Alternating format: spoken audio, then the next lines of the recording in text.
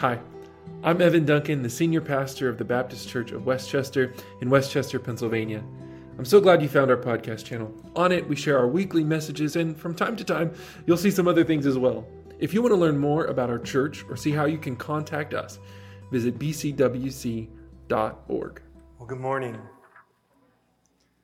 I'm Evan. I am the senior pastor here. Welcome. It's so good to worship together this morning in this new year. And hello to everybody watching online as well. Thank you for engaging with us in this way. After the sermon, we'll be participating in communion together. So if you're watching online, we want to invite you to participate in that as well. If you need to prepare, get the bread and cup ready at home, please do that. So I want to thank some folks. Thank Pastor Zach for his excellent sermon last week. I want to thank Linda Moyer specifically for all her awesome work with the decorations for Christmas and the removal of the decorations for Christmas. Thank you. She loves to be in the spotlight. And we're thankful for the work of our trustees as well as some of our stained glass is being fixed up. It was much needed. So if you came in, the Myers are not especially in the light today. That is from outside. Don't worry. The Spirit is upon you, but not quite like that. I brought something with me today, similar to what we saw in the children's message. This is my high school letter jacket. I still have it. No, it does fit. It does fit. I'm wearing multiple jackets later. We can talk about that. It does fit. In high school, it was so cool to wear your letter jacket. If you'll remember, I wore mine all the time, constantly. And then it was time to go away to college. I got to college, and the first time it got a little bit cold, I put on that favorite jacket of mine, my letter jacket, and you learn something. It is no longer cool to wear your high school letter jacket in college. You learn that lesson quickly if you didn't absorb it already before it got too late. I'm not sure I made it outside of my dorm. The reality is that jacket no longer fit my reality. I know one day, maybe my kids will wear it. That could be pretty cool. But for me, I will only wear it ironically or for sermon illustration. See, the thing is, when our realities change, when our situations change, we change what we put on. This is the essence of what we're thinking about for this new series. We're going to be examining how we respond to these root desires that are within us. Now that our reality as followers of Jesus mean that we can respond differently. Because if Jesus is King and conquers sin and death, invites us to new life now, reality has changed. And the way that we respond to the things within us and in the world is different. But if you're like me or like anyone, you might be frustrated from time to time. Because if you're honest, though you follow Jesus, you say you still don't like how you respond to circumstances sometimes. You continue to make those same mistakes, say those hurtful things. You continue to snap at your spouse or your kids or your co-workers. You think, I am a Christian. The same Spirit of God that raised Jesus from the dead is alive in me. And yet, I was so mean to that person. Why? We don't like to raise these questions and look inward very often. In our culture, we never look inward. We love to look around and illuminate everybody else's problems. It makes us feel better about ourselves. But as followers of Jesus, bearers of the name of Christian, it's important that we show the world what it looks like to look inward. Take responsibility for our actions. To admit that we aren't right in both our words and our actions all the time. And imagine what it might look like. How we might work together to be more like Christ. So we're going to look inward together. We're going to listen to Jesus and take him seriously. We're going to believe that he was onto something when he said we should worry about the log in our own eye before we point out to the speck in someone else's. The Christian church needs to hear and live that lesson again and again. So, for the next 7 weeks, taking us to the season of Lent, we are looking at 7 vices and 7 virtues. These vices are historically what Christians have called the capital vices. We're going to unpack each of these and see how they are a response to real and good desires within us. Rebecca DeYoung, in her excellent book, Glittering Vices, writes about this. She's a historical theologian, and she studies how Christians have engaged with this idea. And she says, this list, the 7 capital vices, maintain its appeal because the vices powerfully articulate distortions of deeply human desires within us. So the list, I think, will be on a screen in a second, and there's nothing magical about this list. We have the vices here on the left, we have the virtues on the right, and in the middle, a root desire that both the vice and the virtue respond to. And I find this so helpful because for most of my life, as I've thought about sin and challenges as a Christian, we're pretty good at saying, don't do the bad things. Stop it. Good, and then what? In the same way, it's like when I got to school and I learned, don't wear your letter jacket. The problem was, it continued to be cold out. And if all we do is stop wearing our letter jacket, though I'm from Pennsylvania and I can wear a hoodie and gym shorts with the best of them in the cold weather, let me tell you, if all we do is stop, we're not putting on what we need. The cold doesn't go away because I didn't wear my jacket. And so instead, what the scriptures give us, what Christian theologians have given us, have said, hey, there are desires within you, and those aren't bad. There are unhealthy ways to respond, but there are ways that respond like Christ, and they are better. And you will feel better, and they will meet those needs. These are practices you can put on. That's what we're going to look at this series. I want to give a few notes about this, though. First of all, this sermon series is not about your salvation or your membership in the family of God. It's about your growth as a Christian. Salvation, we believe, is done by the work of Jesus Christ, who makes us right. There's work on the cross, his death, his resurrection. Jesus sets us free, saves us from sin and death. But on the other side of that, as Christians, we then spend our lives seeking after Jesus and asking Jesus to transform us to be more like Christ. That's what this is about. This sermon series is also not designed to point out your failures and make you feel bad about it. Instead, it is to help us build an ability to recognize the unhealthy habits and responses that are ingrained within us and begin to put on some healthy responses to respond to these deep desires.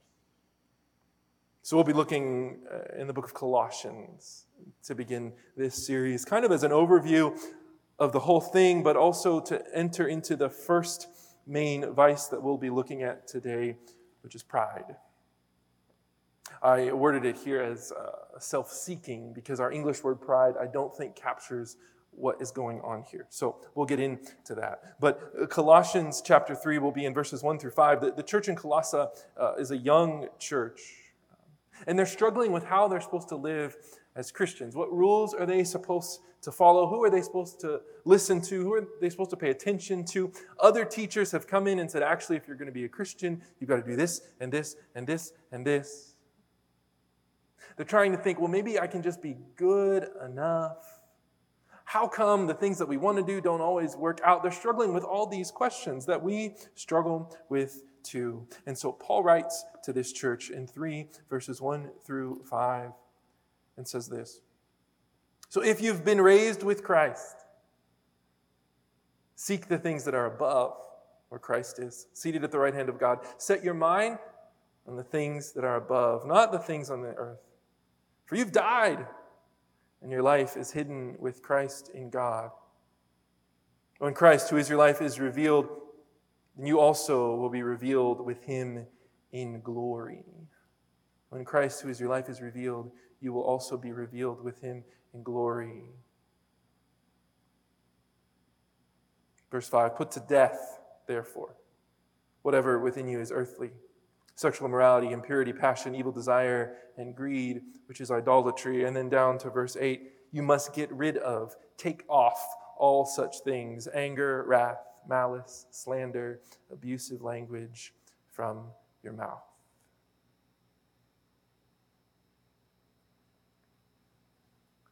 Paul is saying you are different. You've been raised with Christ, and so you have a different way to respond, a different thing to look to. And because of that, you must put to death. Verse 5 says, put to death. That word really means to take the life away, to remove the source of, to deprive the life source, the things that are earthly. And then in verse 8, the phrase is, get rid of all such things, but that word can mean to take off, really, like you would take off clothes. It's used that way in other parts of the New Testament, to take off anger, wrath, malice, slander, abusive language. Paul is giving us a framework, a way to think about removal of something, and then will give us something to put on. And so the first thing that we're going to talk about taking off is pride, self-seeking, vainglory, sometimes it's said. Now, theologians have argued about whether pride should be one of them or the main one that's overarching all of the vices. Pride is challenging. You see, back in the garden, the scripture says there was this temptation to be like God. And this is how this sin is described. That we might try ourselves to be God, to be in control, to achieve glory for ourselves. I hear that word glory, I sometimes get nervous about it. What does it mean? In the Bible, the word glory simply means things that are good and right. When we see them and notice them, that's glory. We give attention to them, and there's nothing wrong with giving attention to good and right things. But when we seek to get it at whatever cost, to put ourselves in charge all the time. Benjamin Franklin, his autobiography, said, in reality, there's not one other of our natural passions so hard to subdue as pride. We can disguise it, struggle with it, beat it down, stifle it, mortify it with as much as one pleases, but it's still alive. And every now and then will peep out and show itself. The scripture talks about pride all the time. Proverbs 3:34, for example, which James will quote in the New Testament, says, God mocks proud mockers, but favors the humble and the oppressed.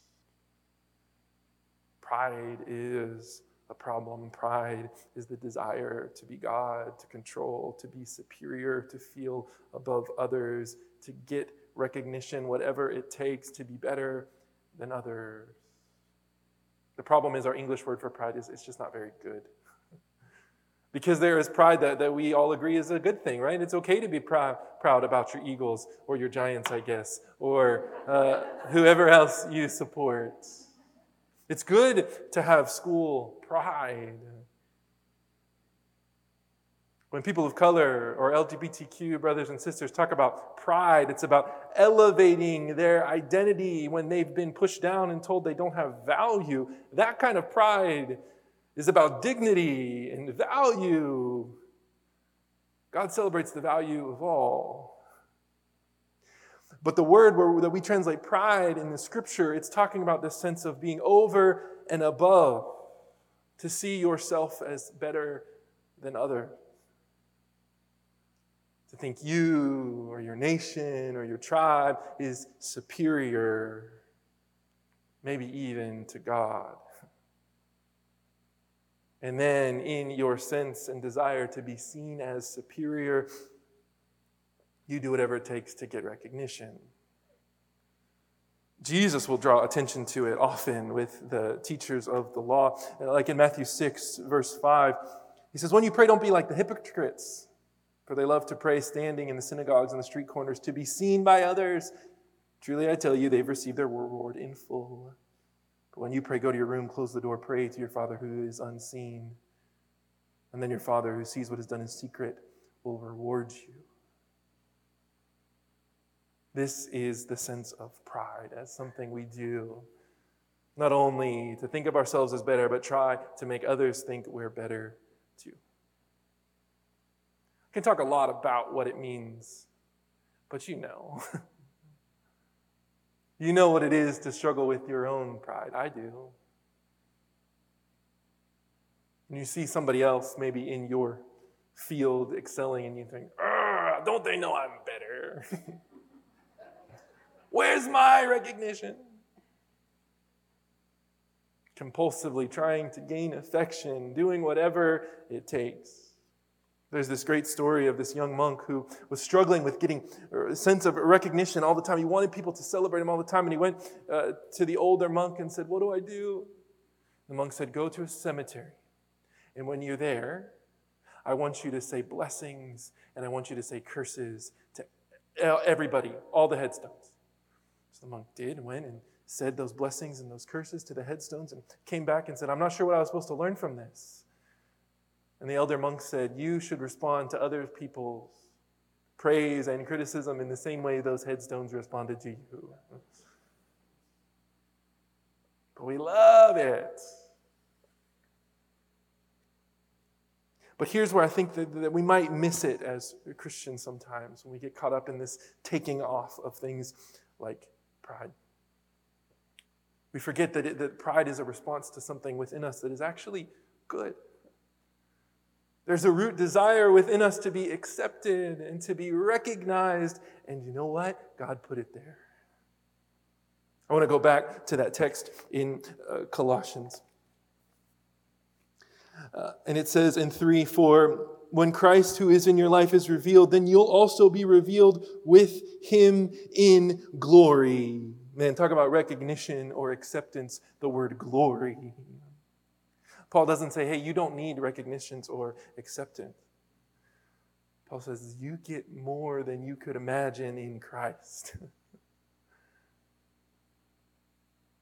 This idea that we need recognition and approval, God has given it to us because God gives us that recognition and that love and that value.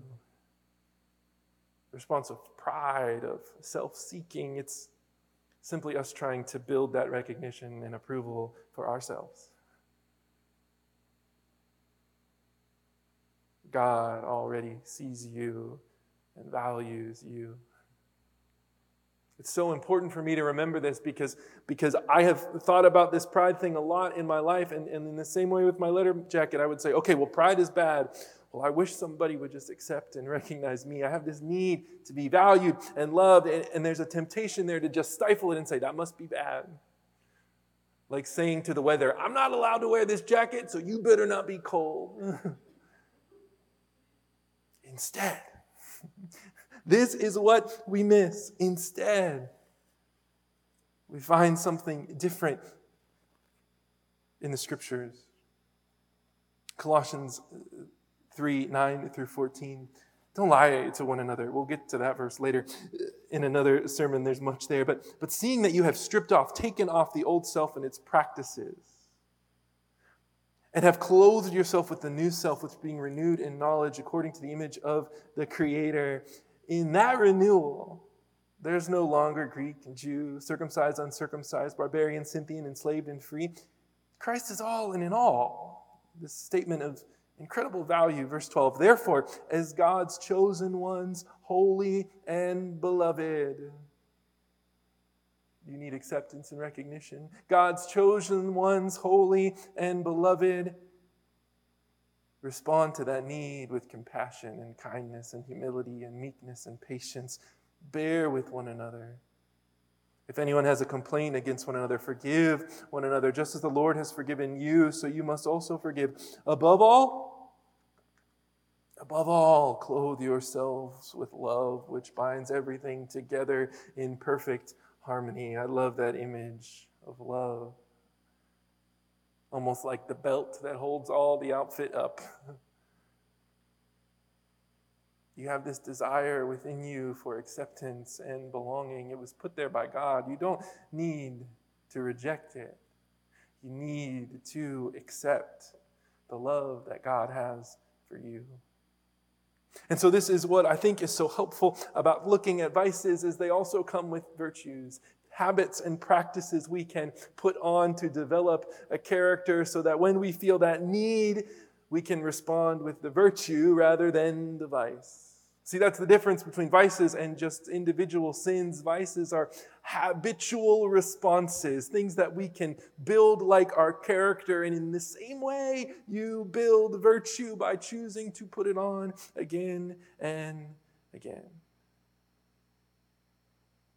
Paul says this is the key to accepting and seeing the glory that God has for us, the value holy and beloved God has for us. We exchange our old selves. We put on Christ. We exchange our old hopes and dreams and goals for worldly approval and applause, prestige we can garner ourselves for a new life in Christ, a resurrected life. It's interesting to me to think about the Letterman jackets. I don't think there's anything wrong with a Letterman jacket, let me tell you this right off the front. But it's an interesting idea, a metaphor, when you start to play with it in this context, because, you put these patches to say what you're good at, literally on your clothes. Look at me, look what I have achieved. Can't you see I'm awesome? When we do that, try to convince the world of our value, whatever it takes. Get so addicted to others' praise, so trapped by other people's criticism. I think of that monk who went out and did that exercise that the elder monk sent him on, and I'm grateful that poor young monk didn't have social media and Facebook and Instagram to say, I need people to say how great I am all the time. Me too. Put on the virtues of Christ. And that virtue is selflessness.